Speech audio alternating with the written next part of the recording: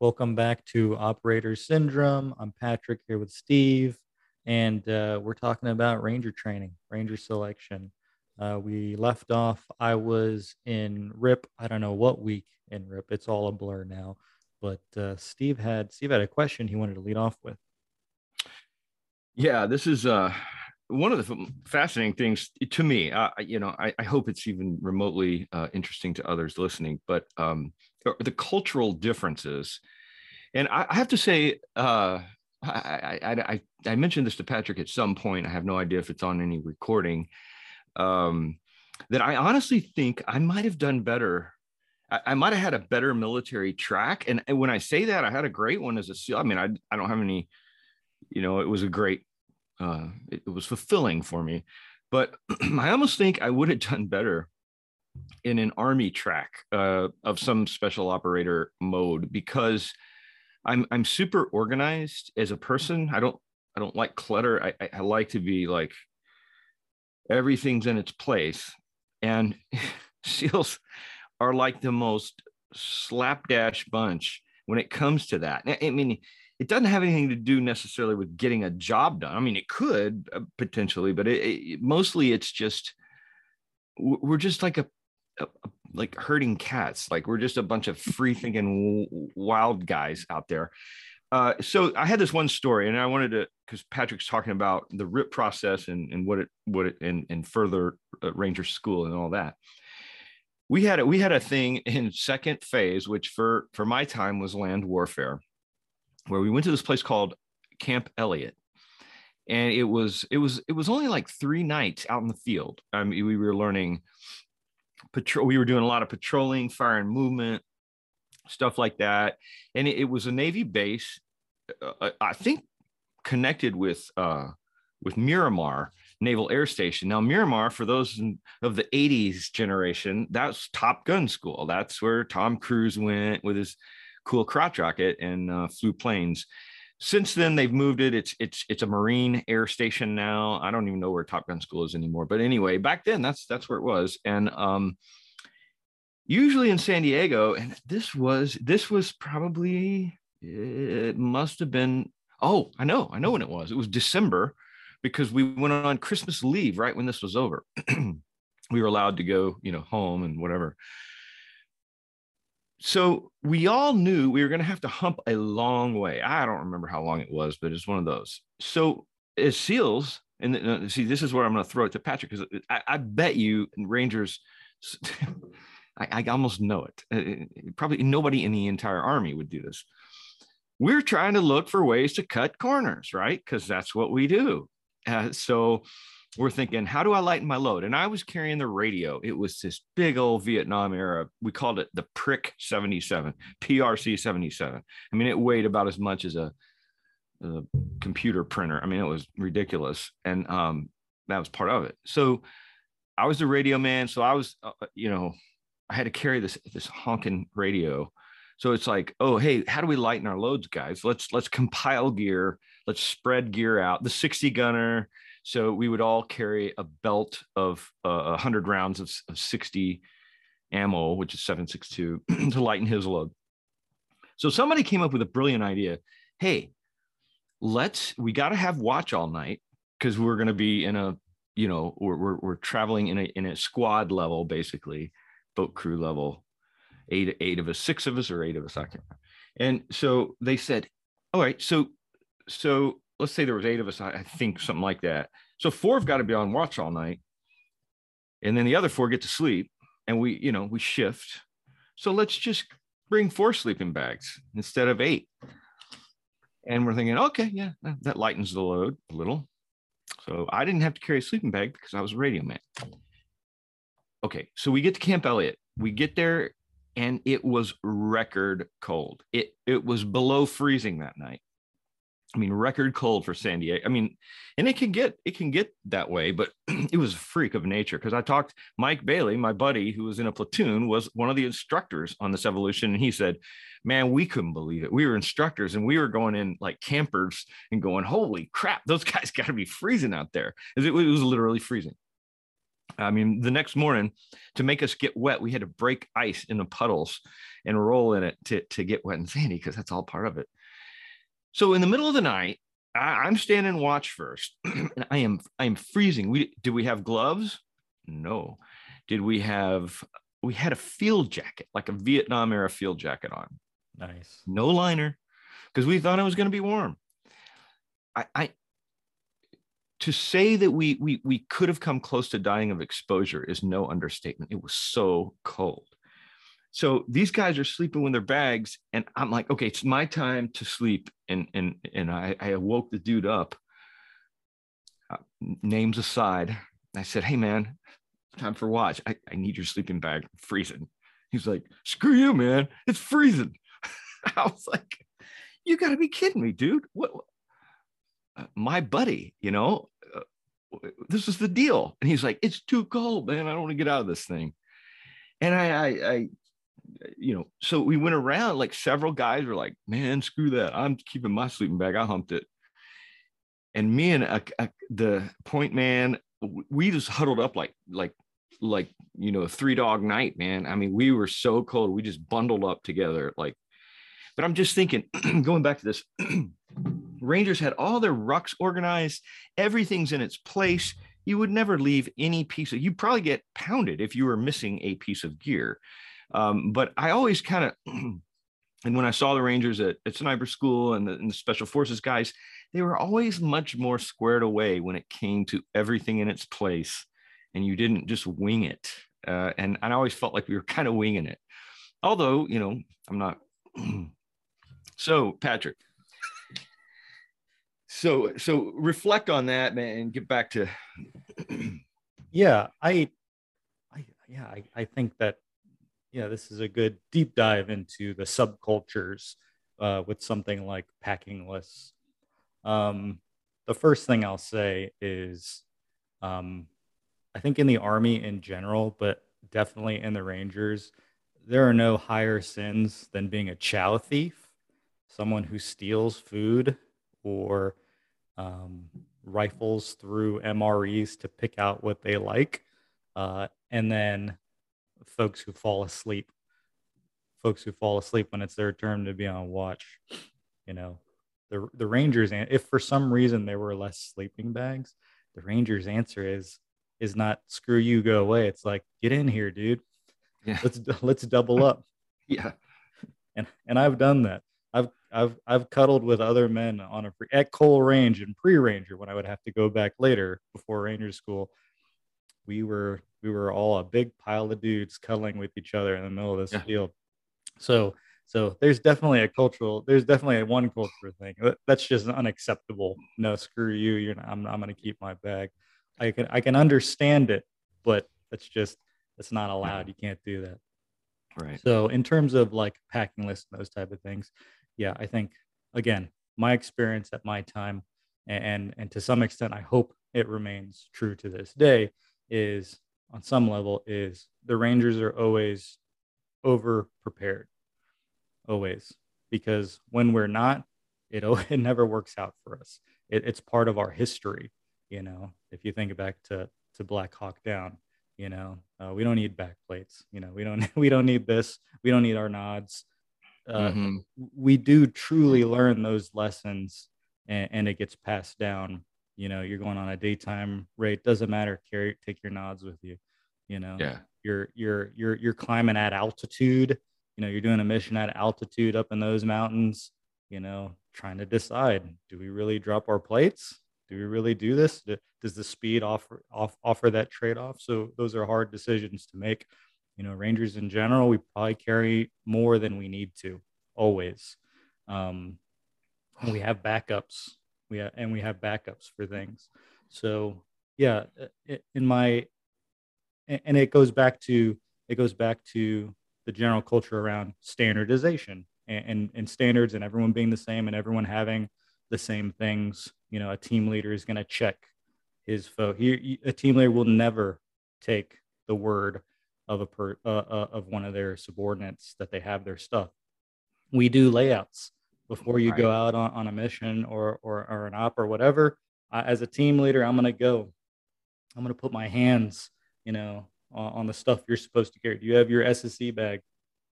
Do you have your bump cards? Do you have your this? Do you have your that? You're going to actually look at it, even if Right. they're a tab. And Right. there's a sort of bifurcation in the Ranger units between those who have gone to Ranger school. Again, how I'm saying that you've fully completed that selection process to an extent versus the privates. And a private is anyone who hasn't come back from Ranger school yet. So even a tab though, if you're still going to go and you're going to check them out. You're going to put your hands on Yeah. that stuff and check. So culturally, it is definitely about making sure you have everything. And in the Ranger Regiment, weight has never been an excuse or a reason for not carrying something. There could be other valid reasons, but just because your bag gets heavy, and that's an Army thing, and I can tell. You look at the other units, nobody, no, maybe the Marines do. I think maybe, although Yeah. I haven't spent that much time with them, but in the Army for sure, like unless you're unless your ruck is literally ripping from the Right. weight or things are spilling out, like weight is not an excuse not to carry Right. something. Right. And there are plenty of times where I'm like, this is ridiculous. It Right. is absolutely ridiculous that we're carrying all this stuff. But it goes back to that mindset where in our history we've been burned because Yeah. we didn't have enough sleeping bags, or we didn't have enough ammo, or we didn't have enough water, or this or that. And then it goes on, and you carry a bunch of stuff with you. So, Yeah. so yeah, that would definitely be a difference in how we approach things. Yeah. Um, So you tell me something as you get into, for those listening who may not know this, there are two tabs that a ranger might see on a ranger's uniform. And I actually, this is why I'm asking, because I don't know I mean, I know kind of the difference. One is a simple tab with yellow Ranger, and it's an arc that just says Ranger.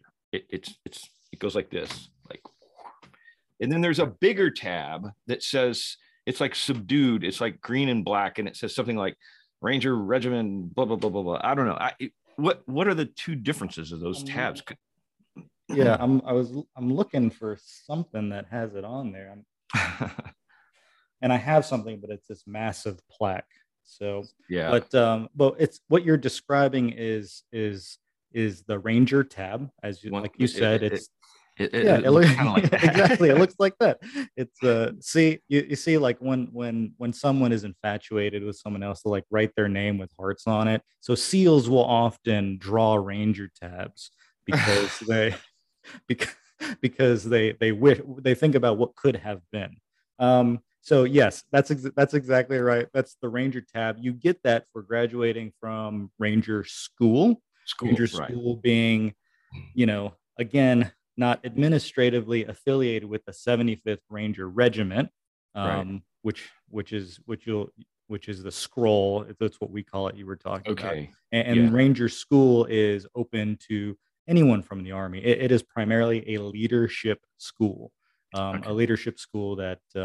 that has a Ranger Gotcha. name. The scroll is our unit patch essentially, and Right. it's black and it's red, and it'll have and it's a scroll, and it'll in the full color version, Yeah. and it'll say like what battalion you're from, so first, second, third, or RSTB. Nowadays, there's an intelligence battalion that was added, so it'll say MIB, so like Men in Gotcha. Black, I guess. But and then it says Ranger on there. So a fully qualified Ranger leader would have the Ranger tab, so the gold Right. tab, and then underneath it have the scroll, the black Right. and yeah, and it's unique in that it is the only unit patch that looks like that. So Right. everything else is like triangles and squares and circles. It's very unique, and it's also unique in that because the Ranger Regiment has a selection process that even the support personnel have to go through, in the Army, or at least, um, you pretty much have to be you pretty much have to be in the unit to receive that. So if you ever Yeah. look at Army folks, if you look at their two sleeves, they may have something called a combat patch, which they Mm-hmm. wear on their right shoulder. They call it a combat patch. It's called I can't remember exactly what it's called. You don't necessarily have to be in ground combat to receive it. You have to be in like a hostile area. So you could have to be deployed in a zone where combat, I guess, is possible or something like that, to be able to receive it. Well, the rules are very loose around what it takes to Yeah. receive that patch.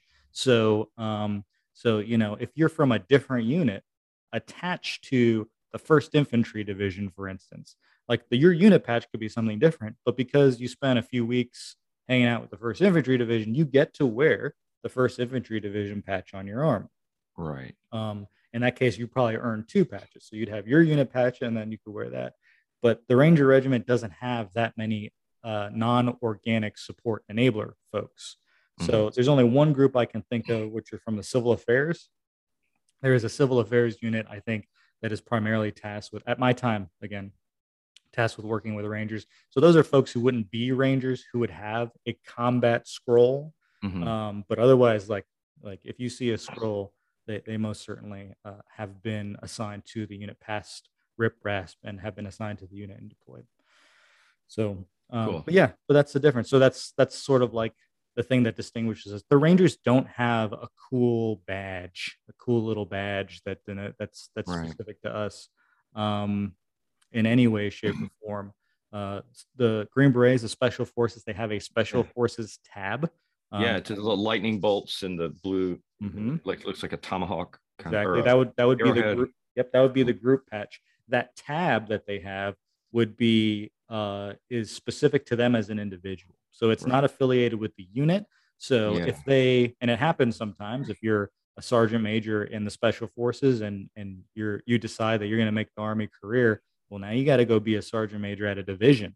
Well, if you're at the First Infantry Division, you would still wear your special forces Mm. qualification tab, and people would know that you were a Green Beret, right? You were a Yeah. Green Beret operator. Just like for you, Steve. Steve was a SEAL.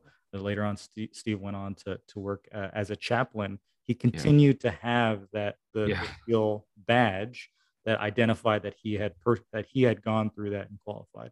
In terms You of know, like, go ahead. oh, I was just going to say it's interesting because there were chaplains that didn't want me to wear it. I think it was jealousy. And they said, you're a non-combatant now. You're a chaplain. You shouldn't be wearing that. And I said, well, I threw it back to him. I'm like, okay, I'm open to that. So I take it off my uniform. Do I take my jump wings off? And they're like, well, I guess, yeah. Because it's your pedigree. It's just Mhm. like it's just like wearing your curriculum vita on your Right. uniform. And then they said, well, yeah, I guess so. I said, do I take my combat action ribbon off? And they're like, well, do I take my Southwest Asia service ribbon? It's like, where do I stop? I mean, Right. you want me to just strip my uniform clean? Or do you want me to erase my record? But it's just interesting how these these weird things in military culture can lead to, I don't know, just kind of crazy discussions. But yeah, It would seem to me, and I think to most, I think the standard answer would be, if anything, it would make interactions with you, um, people may be more interested in seeking you out, knowing that you had a different background. If it was just even if it was just purely like, they were just curious, right? right. What's the deal with this chaplain? That's a Yeah, SEAL. yeah, What's what's going on here? Let me talk to this guy. And yeah, and let's be honest, young kids who join the military, they may not sign up to do special operations work. They may do something else. But if you're in the military at some level that piques your interest, yeah, right? Like you join the military, there's got to be a little warrior spirit in you somewhere. yeah, And if you yeah, saw, a Ranger chaplain who was a Ranger, a SEAL chaplain who was a SEAL, Green Beret, whatever. I mean, you've got to be interested and you've got to be, oh, cool. I'm going to talk to this guy, yeah, talk yeah. to him, guy or gal. So what were we talking about? We were talking about, okay, We're all over the where I was map. going to get is like the range. So for the Yeah, Rangers now, the Rangers we don't have our own unique badge that says this person was 100% in the right.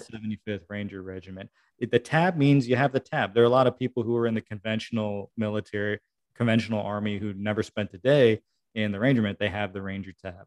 Mm-hmm. If you're At my time, everyone went to combat multiple times. So combat scroll would be one of the ways you could tell you were actually in the regiment. You know, on your dress uniform, you could wear the distinctive unit insignia signifying that you were part of the unit. We don't have a cool badge. We do have, you know, the Army loves its berets, and we love all our merit badges. We love our badges, but we love our berets too, you know, French chic. So the Rangers used to have a black beret, Right. but at my time, it already transferred to the tan beret, which I always thought was cool because the SAS wore tan Yeah. berets. I was like, all right, cool, like commando color beret. Um, but again, if you go outside of the Ranger Regiment or outside of the Ranger unit, you got to go back to that other the beret of the unit you're in. So and same goes for Green Berets even. So you can have Special Forces folks who leave the Special Forces Command to go work at a conventional unit. They're not wearing a Green Beret. I'm Right. 99% sure of that. Right. Someone on the internet could probably correct me, end up Yeah. correcting me. But I'm 99% of that. But Some 12-year-old will correct you some from Boulder, 12-year-old, Colorado. they will. They will. And that's okay, because that's what the internet's Yeah. Yeah. for. So yeah, so when we were talking about RIP, going back to RIP, I Yeah. wrote down some just random things that stuck out in my mind about that time. Again, for me, it was 4 weeks. You know, it is not the transformative experience that I think Buds is to SEALs, or that SFAS even might be to, although I think SFAS might be more along the same lines. It's something that you know is tough, but it Mhm. isn't it isn't like a big it isn't like a huge life accomplishment, because it's short, it's Yeah. relatively short, and then it's very quickly overshadowed by other things you got to do. I think for Green Right. Berets, probably the Q course is probably that big thing. For Rangers, surviving your year as a private and then and graduating from Ranger school, I think that's like the bigger moment. For Hmm. example, you know, a Buds class you're in. Unless Yeah. I broke out my certificate, I have no clue what my class number was for RIP. Right. You know, it Interesting. just didn't have that significance for me. But I can tell you, you know, what my Ranger School class was. Hmm. So 06, 07. So like that trying to like help understand compare the two Yeah. experiences. But here's just some things that you mentioned in Buds that I thought that I saw in my experience. And this is at RIP, but this is kind of at other places as well. So first you had swim buddies, we had Ranger buddy. So you don't go anywhere alone. Um, there was also a no walking rule. You can't walk anywhere. If you're going Yeah. somewhere, you're running. Now, for us, what that looked like was more like a fast walk, like a trot. So you're just kind of like, you know, shuffling, kind of like airborne The shuffling airborne everywhere. shuffle. Yeah. I was gonna say it used to Airborne kill shuffle us at everywhere. airborne school because we're like, we can't run this slow. How's It's this worse. possible? It's hurting our knees. Yeah, it It's was. actually worse. Yeah, the airborne shuffle is actually worse than if you actually just stretched Right. your legs out more and ran. It's actually more painful, 100%. Yeah. It was killing us. Anyway, sorry. In terms of like how you know you're looking, so at our time we were in RIP, so we were called Rippies.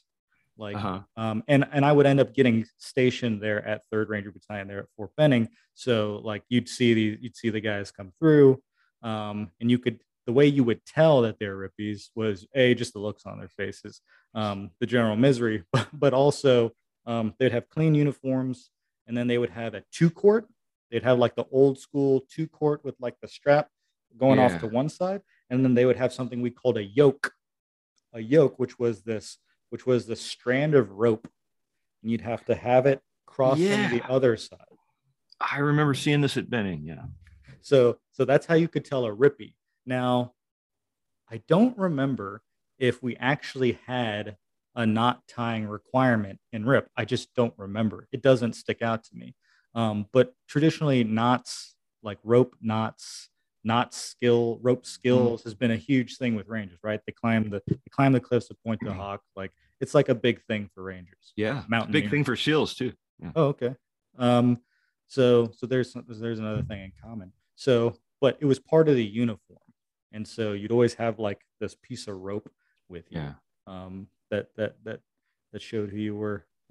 Could you also make a Swiss seat out of it if you had to, like a hasty Swiss seat? I made a Swiss seat in basic training. You did it when you Yeah. did rappelling. We did no rappelling in RIP.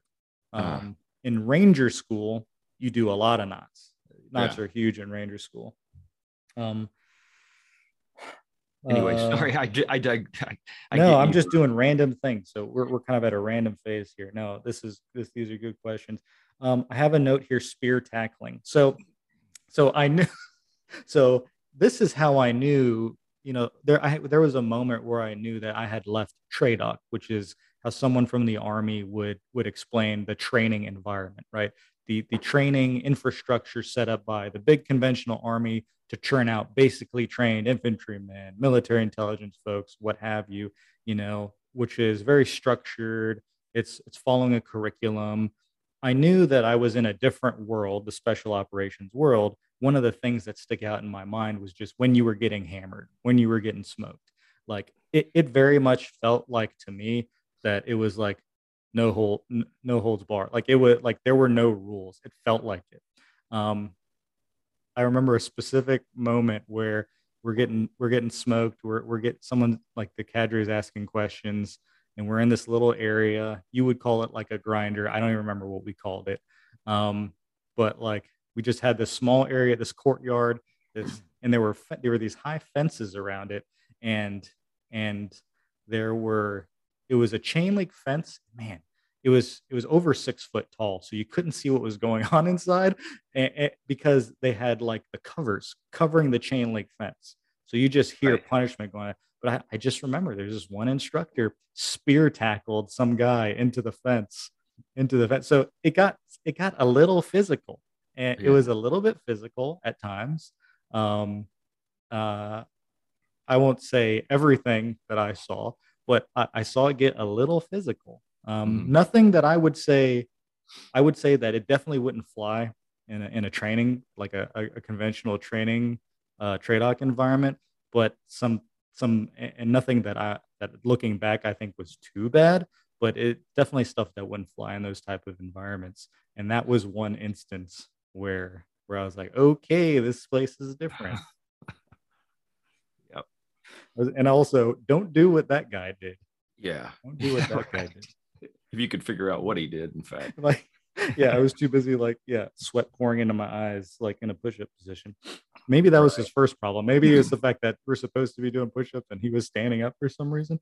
Um, Right. I'll just say about the cadre in general. This was 2005. The Rangers jumped into Afghanistan in October, I think, of 2001. So the Rangers Yeah. had a presence in the war right from the get go. And by the way, would continue to have a presence even till I think today. They still maintain the streak. The way the Ranger Regiment deploys, there have been Rangers deployed into combat areas non-stop, not a single day off for the Ranger Regiment since October of 2001, Right. rotating in and out. So no big deal. But those instructors were, things at the beginning of the Afghan of the war in Afghanistan. It was hit or miss Hmm. what the combat was like. But in 2003, I think it was April or March of 2003 when we invaded Iraq, it got real. It got Yeah. very real, and my instructors at the time in 2005 would have had one or two deployments under their belts, and what we were going to go into was very real also. And I think that their mentality and getting back to sort of the purpose of these discussions we're having, I think that in some ways they were dealing with a lot of stuff. And when you Oh take yeah. those type of folks dealing with what they're dealing with and putting them in a training environment, you know, Oh yeah. they're dealing with things and they know what the stakes are. And and you know they're Well, in an environment where they're attempting to express the consequence of what we were signing up for.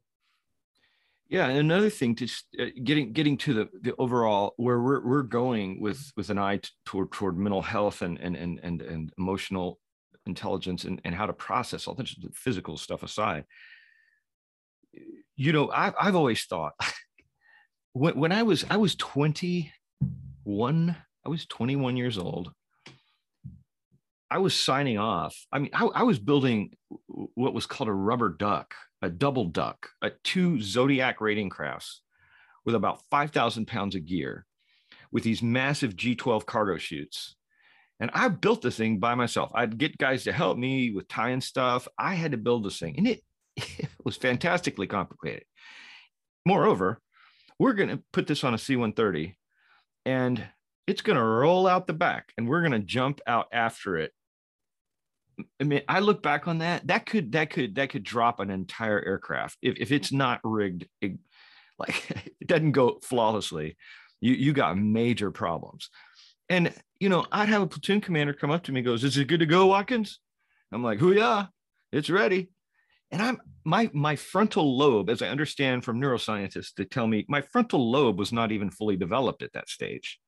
And I'm doing this stuff, and we're all doing this stuff, Rangers. We're going in, guys, I say we collectively, like the military, Fallujah, Ramadi, these hornet's nests. And it's like so far above our maturity level, some of the stuff we're asked to do. So yeah, you've got these guys coming home, and but they're not. They're probably, if I'm guessing right, some of these guys who are your instructors who've been in Fallujah and Ramadi are probably 24, 20, Yeah. 25. Mm-hmm. That's pretty darn young still, to be dealing with the level of incredibly complicated and stressful stuff. But anyway, and it's remarkable to me that we do as well as we do. I mean, our military, the American military machine is par excellence. There's nothing in the world that could even compare. I mean, it's I so agree. ridiculous. Yeah, but Obviously, I am biased, but I, I think it's something in the American spirit, the yeah, culture. It's yeah, I think there's something in the water. I think yeah, it's something. Hopefully, we can maintain that. yeah, yeah, Hopefully, we can absolutely. And maintain that. hopefully we can not fight. Well, I don't want to say this in any way that comes off as like. Hopefully we can. If we have to fight, it's a smart war, and we have defined objectives, and we don't get bogged down destroying our own people. For generations. That are they're the best people in the world. There's this line from Platoon. I'll say this as we wrap up, that I'll never forget. It's Charlie Sheen, and he's writing to his grandmother, and he's telling her about the experience, and he said they come from all over the place. They're just from podunk places, and they're the best I've ever seen, Grandma. Like, they're really good at what they do, and I mean, it still gives me goosebumps that, yeah. And all of our military men, from conventional units to special ops guys, these guys and gals are just amazing. But I agree. I think that's a good way to wrap this up. I would say we're at about the end of RIP. Looking through my notes here, I have a couple other things, but one thing I did want to mention was some of the testing. So there are physical events. Obviously, there are Ranger standards you have to meet. We could talk about that later because it comes up in when you get assigned to your company and pre-Ranger and Ranger school and all that. But specifically at RIP, what I thought was interesting was some of the written testing that happened, to include a history test. Um, so for the Rangers, our history is very important, and I think this is an area where I don't know. Did at any time were you ever tested on the history of the SEALs or UDT? I don't think so. No. Not that I remember. So yeah, for us it was a pass fail event. I never had any issues with it. I always loved history, Yeah. and I did pretty well in school. But there's some folks there's some folks that had trouble, and folks have, and I know of some folks who that wasn't really that wasn't really their thing, and they struggled with it. And people get recycled through RIP, through training, because of a history test. Um, so that's and that can be tough. It can be tough if you pass all the physical stuff, but you can't remember, you know, things like that. Yeah. So, and then graduation, wrapping up the RIP part, you know, um, well, there was the last week of marksmanship. Not too much to say there. The last week, I did sense a difference when we got into week 4, the marksmanship phase, which is right before you graduate.